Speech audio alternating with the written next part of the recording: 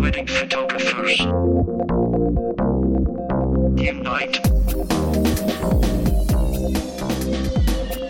Unite, wedding photographers, and welcome to Wedding Photographers Unite, episode number 39. I'm one of your hosts, Andy Buscemi, in good company with Neil Urban. Hi.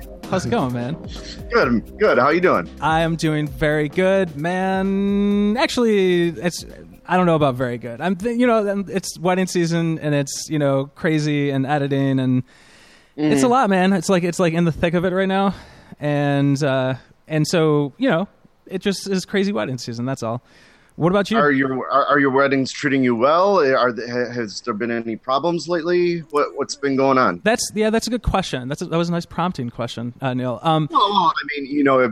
It's middle wedding season. Everything should be going good, But you're very hesitant there, so I imagine there's a story. Yeah, well, I don't know if there is a story, but what just prompted me is you said how your weddings has been treating you, and I've actually noticed that pretty damn good. You know what I mean? Like as far as clients go and everything like that. Like I feel like the more years I do this, the more that I have clients that really respect me and respect my work and are easier to work with. Like when you first start out, I feel like you're not charging as much and people don't know you as much and they don't respect you or your work as much. And and I've just noticed in my clients that I have this year, my weddings in general are a little bit more higher end, and the couples are a little bit more higher end, and the vibe and working nature of working with couples, it gets better. I guess if that's something, it gets better as you keep doing this. If things are going well, right? So that's what I'm. Yeah, it's funnier that you mentioned that. Once you get into the upper. The more expensive weddings, the brides, the clients seem a little bit easier, and our listeners know that my wife is now booking her own weddings, and her prices are actually cheaper than mine. So she's getting kind of a little bit of the lower, not lower end, but she's getting it's a different kind of client that are a little bit cheaper than mine. Yeah. And so I've been assisting her a little bit. So it's funny to go back in time to clients who are a little bit stressed out because they're spending all their money on their weddings. So it means a lot more to them that everything is perfect. Is to where when you get higher end clients, this is just a couple bucks laying around for them. Mm-hmm. So they're just a little bit more laid back. So it's kind of funny that you mentioned of how easier it gets once you get up to that level, and I just kind of experienced it firsthand over the last couple of weeks of assisting my wife. So that's funny. But there's we're doing a video conference call kind of right now. Mm-hmm. So and I see there's a wood beam right behind you. So you might want to knock on that. Yes, I will. I will. There you go. Done. You go. So hopefully you'll have an easier summer. Yeah, as I say that and then everything. Yeah. Yeah, I will knock on that but even so, it's still as interesting because I have had some weddings. I have my intern who was on the last episode, and we were talking about how some couples are a little bit different. And there has been some differences, and in the way that some couples are, and so it doesn't even.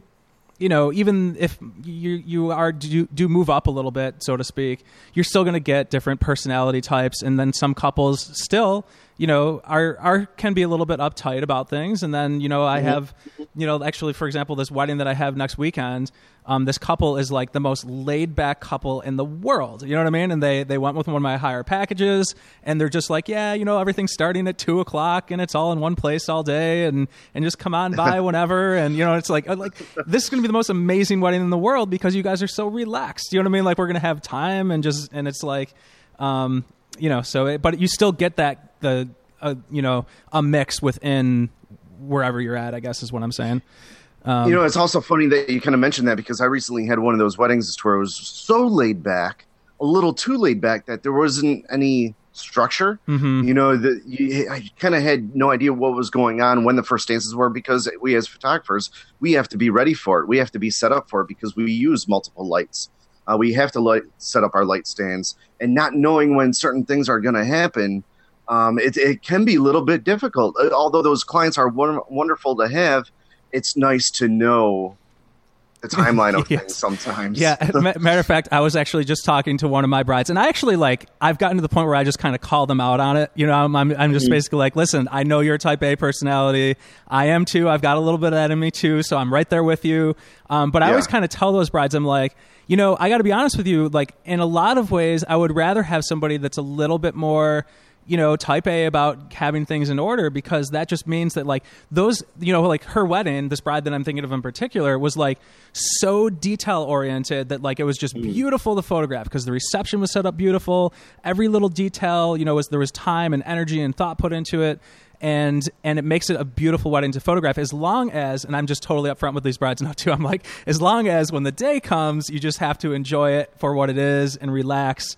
And, you know, you could do all the planning prior to the wedding, but when that day comes, you just have to enjoy it. And then I always say too, like, if there's problems, you know, let me deal with it. You know, let your other vendors deal with it. You don't deal with that. You just enjoy the day, you know? But I would rather have that type A personality a lot of the time, as long as they can kind of keep it in check when the wedding comes around. Right. So, listeners, we do have a hand-picked assortment of information that's relevant to you. But first, just in case you forgot, this is Wedding Photographers Unite, a bi-monthly wedding photography podcast for wedding photographers. By wedding photographers. The show goes live every other Tuesday or Wednesday. And while we're at it, please do. You know, I'll take blame on that one because No.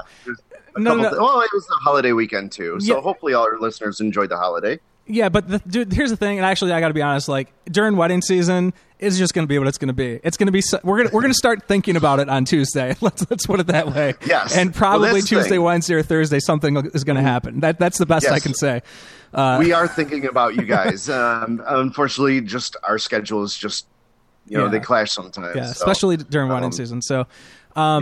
We do. Bear with us. We do really want to remind you, though, that please do leave us a review in iTunes. And if you don't have time to write a review, you can actually just rate the podcast, and it takes 2 seconds. You can just go there and you can like click the stars, and of course you want to click the ones that have more stars.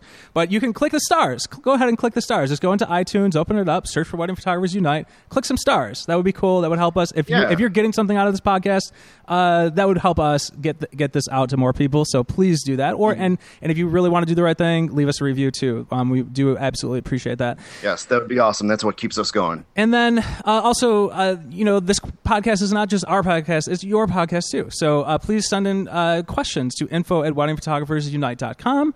And we would prefer to talk with you, not at you. Once again, that's info@weddingphotographersunite.com. All right, Neil. What's up? We are going to have a topic today. And the topic is second shooters. And this can be both ways. This can be like, and I'll even talk about like, because, you know, if I second shoot, which I still, you know, once a year, I'll try and make that happen because I actually get an experience out of that. But this can be like what we expect out of second shooters, what our experience has been as second shooters, with second shooters, what second shooters should be thinking, what second shooters can be doing to book more weddings, and to start getting their name out there. And then also like, what can you do, and there's contractually some issues and things that can come up, and I want to talk a little bit about that too. But I want to like toss this softball over to you first and just get the conversation started. So Sure. I know that you have a little bit of a different experience the way your business is set up. So maybe if you just want to talk about that and what your experience has been, either second shooting or using, you know, second shooters, and just I'll get the conversation going from there. Yeah, sure. The way my business is set up, we don't use interns. We don't just randomly go out and pick random second shooters. We actually have our own second shooters that who actually want to work for us and with us, and they're just a loyal group of photographers, and then, you know, we send them out the schedule in the wintertime, and they pick their own dates of what they want to work, and then they get scheduled for it, and then they show up and shoot with us. So we have the same faces every time, and they want to work their way up as to where they can possibly get their own weddings, and, you know, soon. And they also want to be trained by me, so they're kind of excited to learn and learn my style and learn the way I shoot. And so it's a fun little group of family that we have here. But this coming weekend, all of our second shooters are unavailable. Well, actually, one is with my wife, so I'm the one who gets the freelancer. I'm the one that had to kind of go out and find a freelancer. It's just one of those things that unfortunately happened. But the person that I chose is one of the persons who was really excited to work with me. He does have his own business, but I kind of asked him why he kind of wants to work with me on this day, and it's because he wants to learn more off lighting camera situations of how to shoot off. Lighting off camera, because he has a lot of great natural light images. I mean, he's got a really, really good portfolio, but he just wants to learn a lot more. He wants to keep growing. So I really respected that. And I'm not sure how much off lighting I'm going to be using this wedding. So that I feel kind of the pressure because that's the reason why he's kind of wanting to work with me. Wow. So we'll see. And this kind of brings us back as to where it's a really, really laid back wedding, which is going to be kind of fun. But I really don't have much information to give them right now. We're going to go into the bride getting ready at the parents' house, and the parents don't have an address, so we kind of have to. She gave us a description of the house. It's in a little village, and then she's not sure of where to do the first look. She wants to do it maybe down the road or at the house. She doesn't know. And then we're going to go do pictures somewhere. And then we're going to go to cocktail hour. And then she wants to do a ceremony during sunset.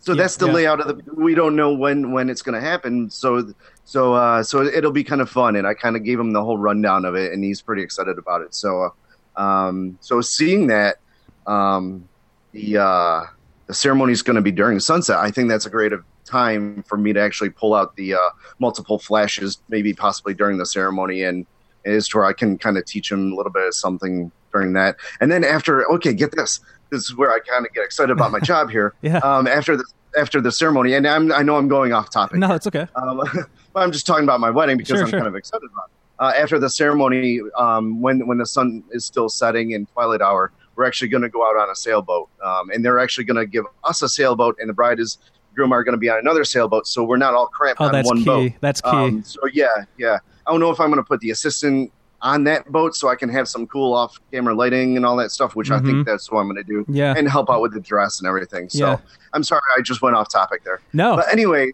that's what we're going through with a second shooter right now. I most likely, I don't know. I might use him again. It all depends on how this goes. So we're just going to pay him by check. One little flat fee, and that'll be done with it. I'm sure we're not going to. We probably won't hire him rest of the year, so we're not going to go over that $600 mark as to where we kind of have to do that. You know more than and that's, I'm sure that's you're important. Go in a lot more just for listeners, if once you start paying second shooters more than $600 a year, then you have to start claiming them 1099. So just Google that if you don't know what I'm talking about. Correct. But anyway, I did second shoot twice in my life. And my first time ever was with you, Andy. It was a few years ago. Yeah. But actually, that's how this whole podcast got started. Yeah. We were driving from Buffalo to Rochester, where your wedding was, and we just started talking, and that's when we were like, man, what we're talking about would be a great podcast. Yeah. And then we started talking about that. And it took a couple years to get this going, but yeah, that's how it all started. And then I just second shot last year for another for actually Lindsay Daddario. She was on our show. About a year ago. Yeah. So everybody knows Lindsay on the show, which you should. And during that time, my wife had her first wedding alone. And I actually had the day off, and I needed to keep myself busy. So I was like, I want a second shoot for her. I just need to keep myself busy. And Lindsay actually needed an assistant that day, and it was fun working with her too. It's whenever I second shoot, it's great to see how differently people work. Yes. I just, and plus the attention isn't about me at all. So I didn't, I just kind of lurked in the shadows. I helped her. I carried the camera gear. It was kind of a different experience, but that's what was important to me of being a second shooter, that it wasn't about me at all. It's about the main photographer. Yes. So I just want to mention a few things. And first of all, just like about what you mentioned with second shooting, like I still, if I can, I'm busy and I don't really have time to second shoot like I used to. When I first got started, like my first year, I actually did second shoot about like 5 weddings or so, and I was booking my own at the same time. So, but that I felt like was really important for me to see how like what the flow of the wedding day was, get an idea of how other photographers worked, and get a little experience under my belt. For me, that ended up being something that was helpful. But I still, even to this day, when I can, I don't mind second shooting. I just don't like have the time for it anymore. But still, every year, like what you just said, you swap with Lindsay. I actually swapped with Lindsay a couple years ago. I swapped with John Larkin out in Rochester. Like we swapped like a year or two ago too, something like that. And for me, I love doing that because I'm watching. First of all, like you said, there's none of that pressure. You have like when you're main shooting a wedding, you have to be the person that is constantly thinking about making sure that every one of those important shots gets photographed in a way that is deliverable to your client. But when you're second shooting, you can kind of take a little liberty. You can kind of be a little bit more creative sometimes. And sometimes maybe you don't have to do it that way. Sometimes if you have a really strong second shooter that you work with on a regular basis, you can tell your second to get those shots that definitely need to happen. And then you can be more creative. You can set it up in different ways. But still, even when I do it that way, I still am like a little bit worried that I want to make sure that I get the clean shot anyway, even if I do totally trust my second and somebody that I work with on a regular basis. But, I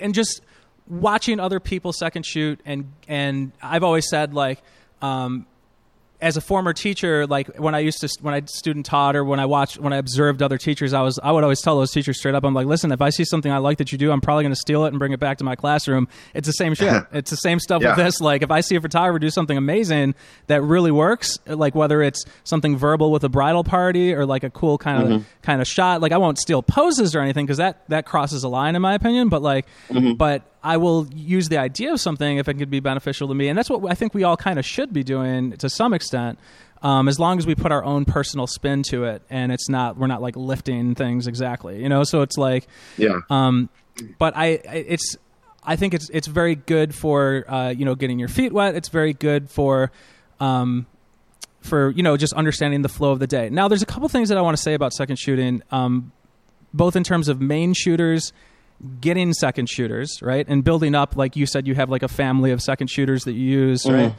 And also like the way that some of these message boards work and, putting out for second shooters at the last minute and what we can do to like avoid being in the rush for a second shooter. Sometimes it happens, but there are things that we can do to avoid that. And I think that's pretty important. That's a conversation for main shooters. But then also I do want to talk a little bit about second shooters and what you can do to work more. And then how you can also respect the photographer that you're working with and be an appropriate second shooter and do the right things, both in terms of shooting and conducting yourself and interacting with clients and that kind of thing. So that's a lot of things. So let me step back to main shooters who are looking to get your second shooters, right? So first of all, I mean, it's just like any hiring process, right? You need to, and this is very important for people that are looking for second shooting gigs. For me personally, I want to work with somebody that I totally trust, 100%. That's reliable, that I know, that isn't like some random person, like every single time, like if I am looking for a second shooter and the choice is between somebody I know and I trust and somebody new who I don't know and who is like a wild card, I'm every single time going to go with the person who I know, I trust, who produces good work. That's going to be the person that I choose to work with every single time. Right. And over the years, like I've built up, like a group of people that, I have like 3 main second shooters that I use. And and this is pretty important for those of you like Neil's business is a little bit more like you have like your wife and it's a little bit more closed, which is probably the way that it should be. The more closed that it can be, I think the more fluid things are going to be and the easier you're going to be working with everybody. And so I think for me, I try to do that with my second shooters in a way that, there's out of my 3 people. First of all, I book them early, right? I'm not like in July looking for second shooters for August. Like, sorry, Right. not doing that. I work that out beforehand. And when is a good time to do that? That's a good question to ask yourself. When's a good time to do that if you're main shooter trying to book your seconds? Well, it's not going to be like a week or two before, because it's going to be crazy. All the good second shooters are going to be gone. And it's also not going to be like too early, right? Because a lot of second shooters, a lot of them, and especially in today's world, are trying to book their own weddings too. They're trying to make it. They're trying to book their own stuff. And for me, I think that's good. I think that's healthy. I want my second shooters to be people to be hungry for work and want to do it on their own. But there's a line that second shooters can cross that we're going to talk about in a second here. That you got to be respectful to who you're working with, because someday you're going to want your own second shooters, and you've got to be thinking along those lines too. That's I'm getting a little ahead of myself, but. Where was I? Well, you mentioned about second shooters kind of crossing the line, and that kind of reminded me of a moment that happened before my wife even came on board, when I was doing things that you're doing right now, of going through, a lot of freelance second shooters. Something did happen during a wedding. I was, I had a second shooter, and the videographer came up to me, and I worked with this videographer a lot, so there was a trust, there was a relationship, friendship. And the videographer came up to me, and he handed me a business card. He said, "Your second shooter just handed this to me," and it was the second shooter's business card. Yeah. Saying, asking for referrals, kind of thing. This is my work, and that just and I never worked with the guy again. So that is a second shooter.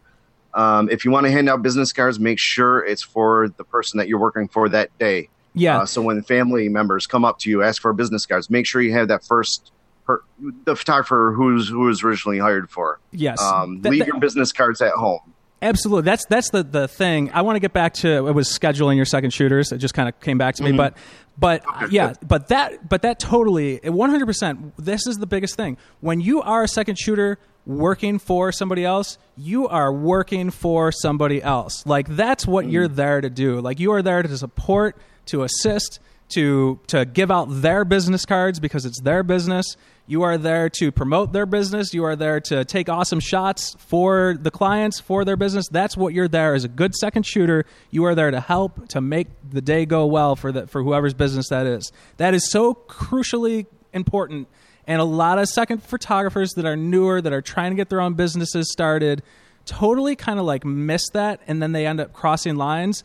And immediately, I'm telling you right now, the second that you start crossing those lines, you also get crossed off on that main photographer's list. Because, and even in terms of like using your work, because a lot of second photographers are like trying to build up a portfolio of images and that kind of thing, which you should be doing. Absolutely. Okay.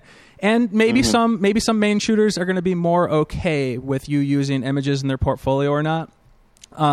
I am not. Like if I have a second shooter, like, you are there for me, and those images are delivered, for my business, for the clients. And there's actually some contractual things that we should talk about in terms of like work for hire agreements and really like what happens, because typically when you're a main shooter and you hire a second, you really should be, under most circumstances, it should be a work for hire situation, because otherwise you don't have the release to provide those images to your clients, because technically second shooter shoots an image, it's their copyright, right, unless no other terms are agreed on. So really you should be in a work for hire arrangement with your second shooters, so that you can use and deliver those images to your clients. And then if you're nice, which you should be, then you can say, like, to your second shooters, hey, like, if you want to use your images in your portfolio, that's fine, but you have to put that it was shot with me. And that's what I say, because your image, if you're building up a portfolio and you have like these extravagant high-end weddings in your portfolio, that's not real. That's not real. Like, you didn't earn that wedding. You know what I mean? Like, you didn't earn that wedding, and it's going to portray your business to something it's just not yet. Like, that's the first part of it. But then also, like, if it's like, hopefully this isn't happening, but if you're shooting over the shoulder of the main photographer, this is another one of those things. Like, you don't do that. You respect the person you're working with, and unless that main shooter wants those images, wants you to shoot over the shoulder, maybe they do for some reason, or maybe they want you shooting tighter, but the point is that like that kind of image is not a portfolio image for you. It's just not. And for me too, like I did this when I did all my initial weddings, and I told you I second shot, like I was second shooting for that photographer, and I was there for their business, and I was handing out their business cards, and I was just learning and being respectful. That's what you should be doing, you know? Yeah. And then you can take that knowledge and put it into your own weddings and book your own clients and work it that way. That's what you should be doing. It should be your stuff that you're putting out there, not somebody else's. I have a real problem with that. And that's why I feel like this is an important conversation that like needs to happen for second shooters. Because a lot of times you're not thinking about this, and I understand and I get it. And there's a lot of fire to get out there and make things happen, but it's not your work if you're not doing it on your own, and you should have that drive and passion and energy to make it happen on your own, and you will, but that part is very crucial, at least as far as I'm concerned. And here's the other thing too, when it gets to that point where as a second shooter, you're booking your own weddings, you're booking your own high-end weddings, that kind of thing too. You're not going to like it when you have second shooters that are doing that to you. You know, it's like, it's got to be, it's this mutual respect thing. And I feel like it's important. I feel like listeners in particular to our podcast who are starting out in second shooting, this is like super important for you to hear. It's so important for you to hear. In order to be respected by people in your community, because I actually just got a message the other day about somebody that second shot with me, and they were asking questions, you know, how did this person do, blah, blah, blah. And I responded back, this person was great. You know what I mean? I'm going to respond back like, this person was respectful. This person did this, that. They produced great work. And I got that information out there. But if it's the other side of that coin, somebody else asked me, hey, Andy, how did so-and-so do? I heard you use them, blah, blah, blah. And I'm going to respond back, well, this person was kind of doing this. They were handing out their business cards, this happened. And then you know what happens? You're done. Because that word gets spread around, and then you're done. So, like, it's networking, people. It's like, it's respecting the people that you're working with, and for the love of God, hear what I'm saying, because it really matters. You know, right? Am I right? You're shaking your head a lot over there. So, yeah, 100% right. You know, tell a funny story that when I was helping Lindsay at her wedding, Lindsay had me do the photo booth. You know, when the party was going on. So Lindsay was shooting the party, and I was in the photo booth, and actually one of my old clients. What happened to be there, and she came up to me and she was like, oh, Neil, I just went up to the bride and said, oh my God, I can't believe that you got Neil Urban for your wedding photographer. And I was like, no, I'm not the wedding photographer. I'm helping someone else. I was like, I felt so bad. And then she was just like, oh, don't worry about it, because the bride just looked at me like, what are you talking about? Yeah. So yeah, it was kind of like a little scary situation that just happened there. That, like, I was like, no, please don't say anything else. That unfortunately is unhelpable, though, because it's been the same thing where it's like when you've built up your name in the community, and me too. And it's like, I've gone and I've second shot for other people, and they're like, wow, how'd you get him to show up here? And like, there's nothing you can do about that. Like, that's not, I don't have a business card or anything, but I have been in situations like that too, where I'm like, well, actually I'm shooting for so-and-so, and here's their business card, you know? And so now bring it back to using images for your portfolio. I and this is a little bit sidetrack here, kind of a question, but I kind of want to get to know your thoughts on it, because I'm seeing it happen a lot lately. You know how you said second shooters are second shooting a wedding, and like this extravagant wedding, and it's kind of like a lying kind of thing. That's not, that they didn't make that happen. It wasn't their wedding. So therefore you shouldn't really use it in their portfolio, because those aren't the kind of weddings that they shoot. Right. Now, what I see a lot now are people. Now, there's a lot of rock star photographers, and I did the little quotation thing when I said rock star. Now, all these rock star photographers are holding workshops, that kind of thing? Workshops. Yes, thank you. Yep. Now, what I see a lot now, new photographers are going to these workshops, and they're actually using these workshop shots inside their portfolio. What are your thoughts on that? Well, it's the same thing. I mean, I think you can do it. You might book some weddings from it, but I don't think you're being honest with your clients. I don't think you're being honest with your clients. Professional models, actually. You know, a lot of these photographers, they find these models. They're not real brides. No. They're models. I totally pride myself on, like, when I show somebody my portfolio, like when I have a new client for a client meeting, like, I'm like, and just so you know, these are all just normal people. There's no models in here. This is just all my work. Because sometimes, you know, you look at, you know, the portfolio and it's like, wow, these look like models. I'm like, no, these are all just normal people. You know what I mean? And that's the way it should be. You're going to be able to, you're going to believe more in yourself when you're at that client meeting, for a new wedding, when you're able to say that and you know that it's all your work from your weddings, you're going to believe more in yourself. You're going to be more confident in yourself. You're more confident in yourself. That's going to come across. You're going to book that wedding, but if you're if you're flipping through your portfolio and you're showing some workshop you shot or some other, or you were second shooting for some main shooter, you're like, I don't know, man. It's not.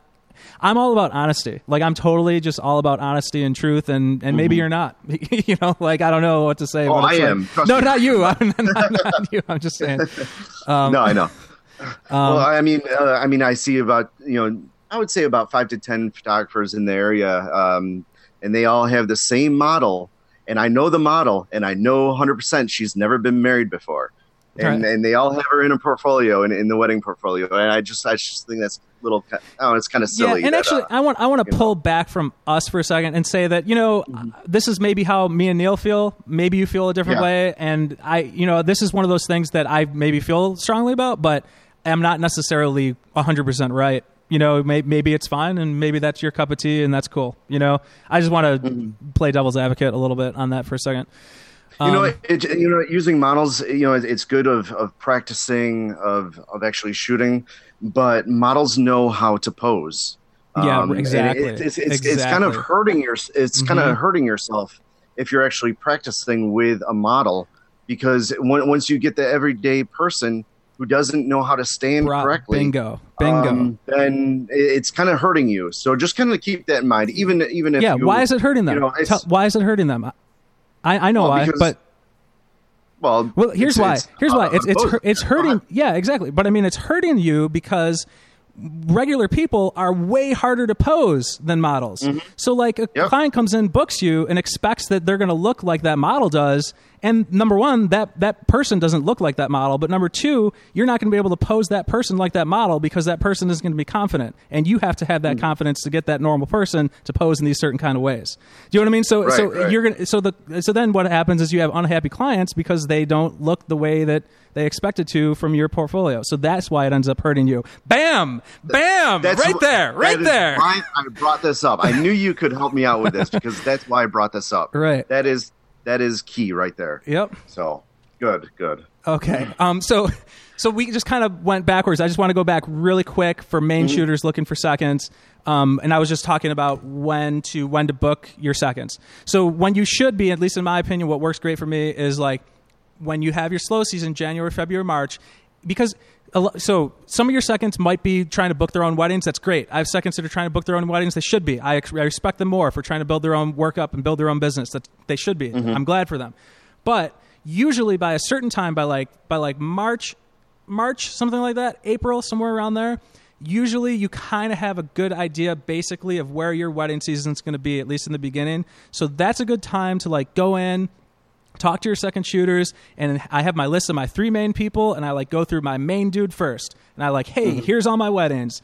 Take what you want. But I'll tell you what, when you take that wedding, you're committed to that wedding. You know what I mean? Like that's, I don't go back and forth and be like, well, I had that date booked, but now I got a wedding. I'm like, no, like that's what you're committing to that date when you commit to that date. And usually it's a good time to have people commit, like a few months out, where it's like a little bit too late to book your own, but that you want to get that date booked. So usually for me, that's like March, April. And I go through my first person, give them all my dates, have my dates filled in. Then I go through my second person, they take whatever's left. I go through my third person, they take whatever's left. 90% of the time, I get 95% of my weddings covered with my main 3 people. And then there's usually like 1 or 2 weddings that are like none of my 3 people can do. And then I have to like look out and find somebody else. But that's actually good for me because then I'm kind of working with somebody else and getting to know somebody else so that maybe they... I used to use Scott Sutherland as my main shooter. He used to be my number 1. Scott's out. You know what I mean? Like he went somewhere else. Yeah. He's traveling the world, So now I have like number 2 takes number 1, number 3 takes number 2. You know what I mean? Now I got it. And then whoever I was using on the offshoot before is now like my third go-to, And that actually used to be like Val Kaczynski. She used to be like my number 3 or 4 person. And now she's like she's like my second person, So, See, then you do have your little own family there. Yeah, exactly. Maybe I do more than I think. But so that's like a rough idea on some thoughts I had for seconds. and you know, it's just there's no hard right or wrong about any of that, but it's just you know, it's mainly you want to like respect the person that you're working with, and book your seconds early for main shooters. And second shooting is fun. Have fun with it. It's cool, and that's basically it. And be ready for hiccups along the way too. Yeah, and be ready because the second shooter that was scheduled for me, her father surprised her with a trip to Europe. Yeah. Boom. What are you gonna do? Yeah. You know. Yep. It's real. So you gotta go with the flow. Yep. Okay. Neil, we got two more things. We got conundrums for people. We got picks and tips for people. Let's go to a conundrum. No. Can we not go through? Are you giving me the conundrum first, or do you want me to give you my conundrum? You give me. I don't know. Sure, I'll give you yours. Okay. If you're following me on Facebook, then you probably already know what this conundrum is. So Andy kind of has a little heads up of what's going on. So Andy, let's just say that you arrive, at the ceremony is done. Mm-hmm. You go to your location, very popular location, of course, and you get there, you get out of your car. You're standing there waiting for the limo to park. Wait, hold on a second. I already kind of know the story. I already kind of know the story. I want you to go to the first part of that again. How popular of a location is this? It's Buffalo City Hall, so it's one of the most. Okay, so in Buffalo, it is probably, if you had to pick, Neil, if you had to pick the most popular place in Buffalo for wedding photos, where would that be? It would be it'd be City Hall. Okay, City Hall is one of them, yeah. right? So okay, and usually before we go on, I try and guide my clients away from popular places because I like to have my pictures different. Yep. However, my groom, he works right across the street from City Hall. He's a lawyer, so therefore it's personal to him. Yes. He loves the building, so therefore that's why we went with it. Yes. Anyways, okay. So if you're okay, so the limo driver didn't know where City Hall was. Wait a second, Neil. The limo driver in Buffalo didn't know where Buffalo City Hall, one of the main wedding locations is? That's strange. Why would he be driving a limo? So strange. Anyway, I just wanted to point that out. You can continue with the story though. Yeah. Did he have a GPS in 2016 to like go to the actual location? No. No GPS. Oh, that's strange. No MapQuest directions. All right, very interesting. No AAA triptych. I don't know. He didn't have anything. Okay. I don't even know if he has. I don't know. Yeah. I just don't know. I have no idea what was going on with this guy. However, he followed me. The videographer followed me as well. So I was kind of like, I took everybody for a tour. And so we arrived to the location. I got my gear out. The car was sitting parked there. And the limo driver just happened to sideswipe my new vehicle. And then once he sideswiped it, because I was telling him to stop, he pulled in reverse and then backed into my vehicle. Oh, my God. So it was a double whammy. So, Andy, you didn't even start portraits yet. Yeah. Your new vehicle just got smashed. What do you do? Dude, that's tough because in my head, I'm so effing pissed off. Because I already have a problem with the first part of your story, which is just like, you're a limo driver, you drive places, have, at the very least, have a GPS. It's 2016. So I'm already upset there, like then and there. And then when you go the rest of that, it's just like, So I'll tell you what I actually do. So like in that situation, I just get his information. I write down the license plate, and then in my head, I just do my job. Because what else can you do? But it's like, oh God, dude, that must have been so. And it's a new car too. I know that's like a newer car. You just got it like within the last half year or something like that. Yeah, just March, I think. Yeah. I'm not a car guy, but unfortunately, I needed something reliable but yeah, I sat there completely dumbfounded. And, I don't even like to attract attention to myself on the wedding day, even as a main photographer.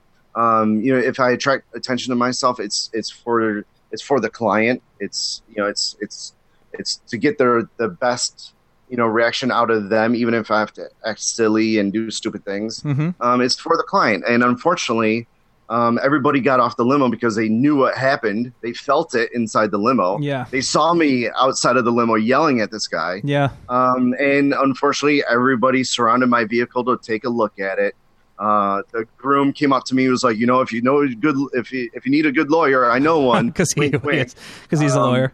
yeah. So it was a direction that I didn't want. Yeah. And of course, I took after the hardest part of this whole situation is witnessing that happen, knowing that this is going to be a headache down the road. Yep. But you have to act like nothing happened and continue doing your job. Yeah. That was the hardest part of it. Was continue doing your job.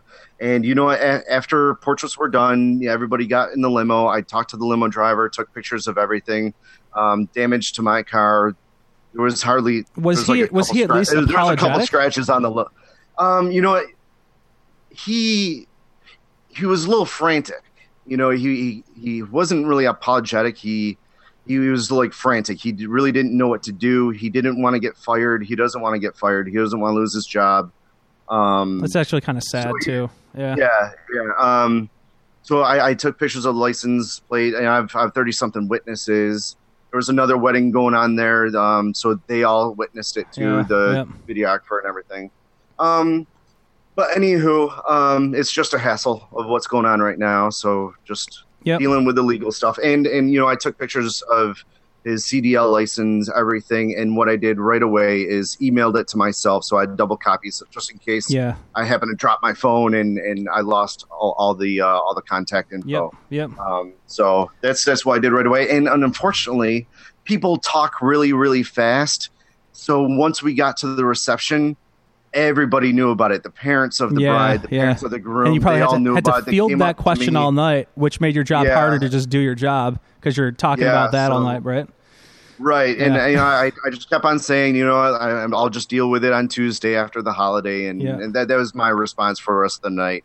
So unfortunately, it happened. But hey, accidents happen. So that's another thing that our listeners can learn from this podcast. I mean, ever since you and I started this podcast, so many things have been happening to us. So there's a lot of things that I think that our listeners can take away from the show. And actually, it's real world stuff, man. Totally. And on the survey, like most people said, like what they like most is like the conundrums because they're real world, actual real scenarios. Mm-hmm. So which is understandable. I guess I do have a conundrum for you, and this one is is actually like kind of simple, and it's just more geared to like a photographer starting out that doesn't know what to do. So here's my conundrum. Let's say, so I was photographing a wedding last weekend on Saturday. We were out on a golf course, driving around the golf carts, and we like make it to this hill, and this hill is beautiful. Clouds are beautiful, and I'm taking photographs of the couple. And the sky is just absolutely gorgeous. I'm taking photographs of the couple, but the couple, when I expose for the couple, the sky is all white. And so just the question is, what do you do so that the sky is beautiful, like it actually is in real life? And I think it's just a simple one for maybe people that don't know what to do, So if you want a beautiful sky, if you don't want it washed out and you want that beautiful dark glowing sky, probably during sunset or was it close to during it. The day? Yes, sunset. Pretty much what you do is you kind of like turn off your lights. If you have flashes on your camera, turn those off, and then what you do is you expose for the sky, and the couple is going to be dark. They will be very dark. And it's going to scare you a little bit, but don't get scared. And actually, you know what? It might turn out cool because there'll be silhouette. So just don't delete that shot right away. Mm-hmm. Keep it because it'll turn out to be like a cool little silhouette shot. And then what you do is you power up your flashes, your off-camera flash, and then you light up the couple. Usually. A lot of photographers use TTL. I'm not sure if what you do. I don't use TTL. Mm-hmm. What I usually do is start at 16th power and then I go from there. But usually I know, like by now, Yeah. I know how much power I really need. Totally. I'll tell Danielle, I'll be like, oh, just start right at fourth power, you know, and it should be fine. And I'll take the shot, and then I adjust from there. But usually what I do, because 16th power is pretty much almost right in the middle, or 32, but 16 is usually gives you enough power. I start at 16 and then go from there. Yeah. And then you adjust from there. And Yeah. that's what I do. What about you? No, that's exactly right. And I thought that was just a good question to ask, because actually, like with Stephanie, who was on our podcast last time, like had some questions about that, and I just thought it would be good for people starting out. So that's exactly right. This is the important thing that a lot of people don't get at first about Flash, is like what Neil just said. You expose for your ambient first, then worry about Flash. You know what I mean? Like, so like if the sky looks beautiful, expose for the sky. Forget about the couple, because you're going to light them with a flash in a second. You expose for the sky. Chances are, if you expose for the sky, like Neil said, they're going to be a silhouette. Keep that shot. Could be amazing. You might end up using it later. But then once you have that silhouette sky, or that silhouette couple, beautiful sky, then you light them. And Neil said, like, it's not confusing. I do manual too on those kinds of shots. You know, like you can use TTL and have it guess and all that, but for the love of God, it's like there's only so many choices of where that flash can go. So like, so starting somewhere, maybe 1/16, you know, depending on what you're doing, is a good place. And then you can, it's literally just, people get real confused about Flash at first. It's just, how bright do you want it? How dim do you want it? You know, and then you ask yourself, you can take a shot, you can look on the back of your camera, and you can say, hey, 1/16, couple's not bright enough. What do? Well, go up to 1/8, go up to 1/4. You know what I mean? Like, it's not that hard. It's really not that hard. You expose ambient first, then add Flash. Do it in manual so you know what you're going to get. With TTL, it's like it's not just going to be inconsistent. You're not going to know from shot to shot, and then it's just like you might get lucky. But like with manual, you know what you're going to get every time. So do manual. You know. Yep. And no, go ahead. No, that's it. I mean, the only other thing that I had is actually had Stephanie. So this is actually the important thing about this shot when I was doing it on this golf course is I had the couple, like, silhouette, beautiful sky in the back, and then I actually had Stephanie holding my flash close to them, because sometimes if you need more light, you need to move that flash in closer. So she was pretty damn close to them with like a softbox on it. But I shot her in a way where at first she was like in between a tree and the sky. And that's going to be really hard to Photoshop her out later. Like if I was going to Photoshop out my assistant later. So what you do in that situation is you move your assistant so that they're against the sky, which usually is way more easy to like clone out or use a healing brush, or there's a lot of different tools you could use to like take somebody out, but put them against the sky so that they're easier to take out later. So that's just tip of the trade there, I guess. I don't know. You know? Yeah.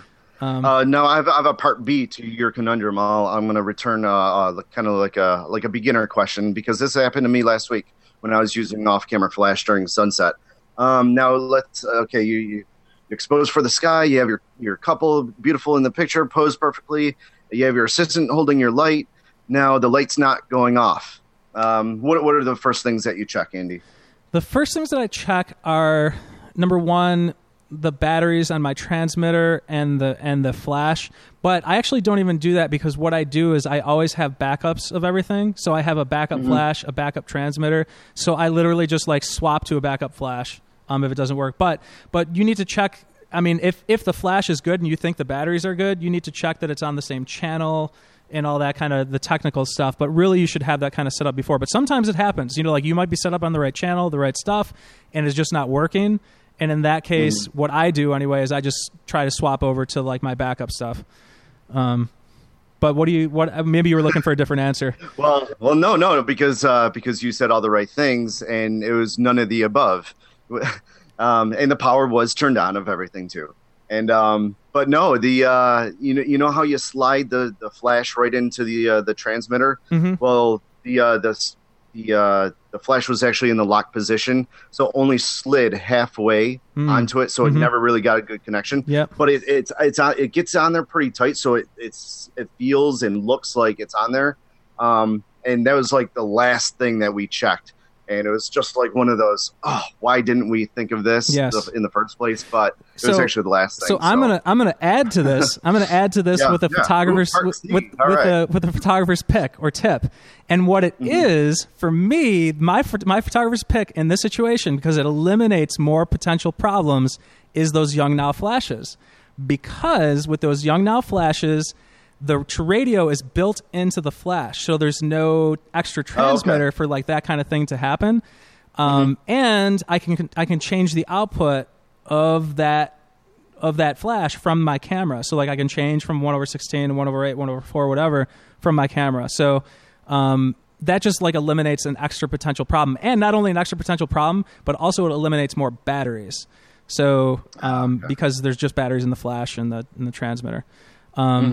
But I mean, I'm not whatever. You know, it's just that I'm all about eliminating extra problems, man. You know. Yeah. And then I just have a quick pick. Did you have a pick, or I can just do my pick really quick? No. I did it. I don't have a pick or tip for the day. I do have another conundrum for you because our listeners love conundrums. Okay. Let's do it. Okay. So you're shooting a wedding at a church. It's inside of a Catholic church. And the bride side of the family is a different religion, and they don't want any pictures inside of the church. They don't want to be seen inside of the church. What do you do there, especially for family pictures? And a lot of us photographers shoot with the wedding album in mind. We shoot how we want the wedding album to flow. So to keep things. To keep them uniformed. Sure. Yeah. What do you do in that situation? So let me understand. Let me understand the question first of this, or the conundrum first. Are you saying that half of the family attending the wedding, like one side of the church, essentially, did not want to be in any of those wedding photographs, but the other side was okay? Correct. When you spoke to the bride and groom, what did they say about this? Did they communicate that they wanted wedding photographs at the ceremony, but they didn't want that portion of people photographed? I talked to the wedding planner a little bit more about this. She's the one who gave me the heads up.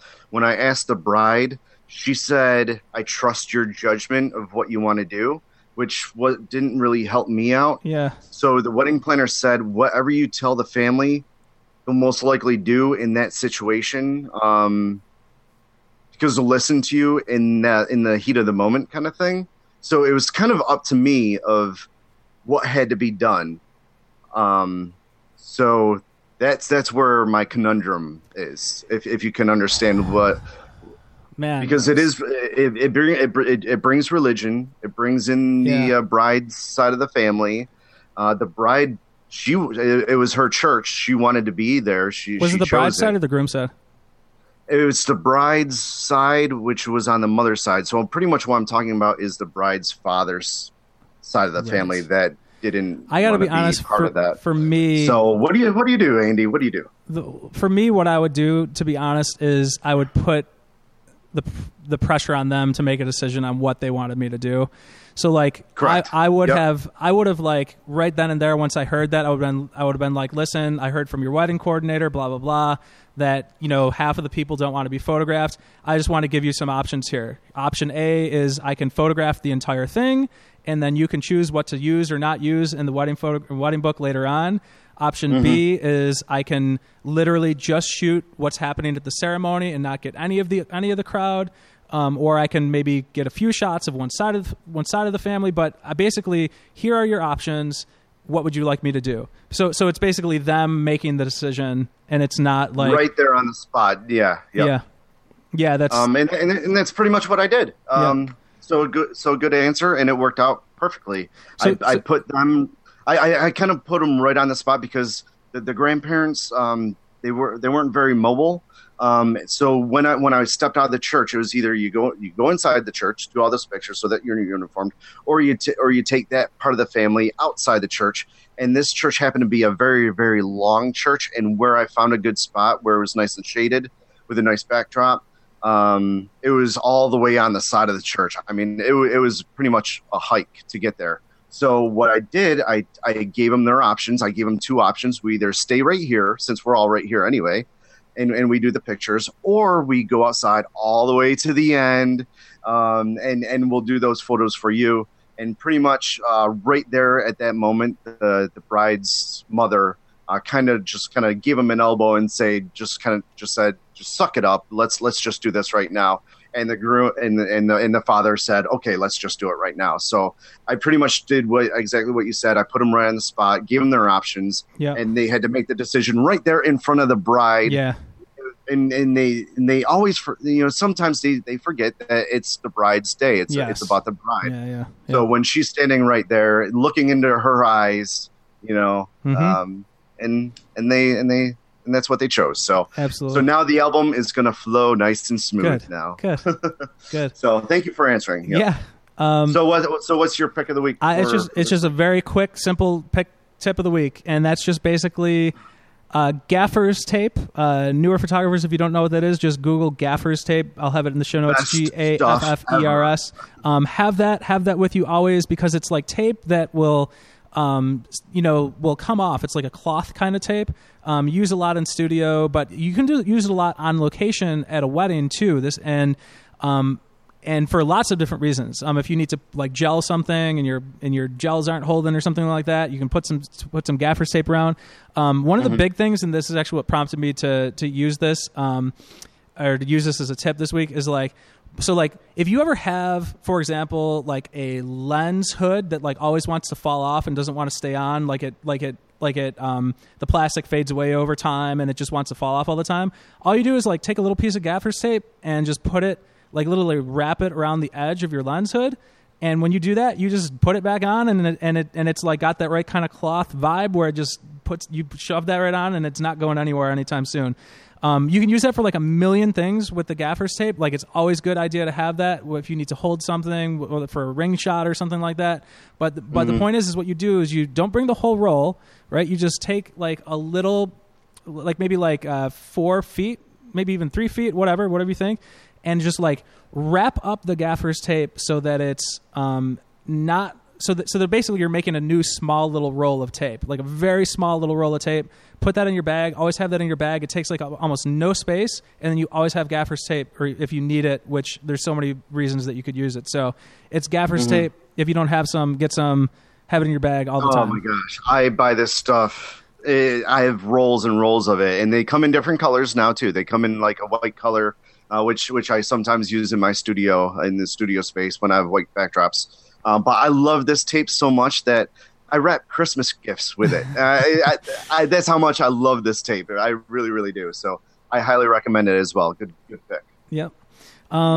So I guess that's going to wrap things up for episode 39 of Wedding Photographers Unite. Listeners, don't forget to help us help you, and send in some questions to info@weddingphotographersunite.com. Leave us a review or a rating in iTunes. With ratings only take just a few minutes. And subscribe in iTunes. Neil, where can people follow you?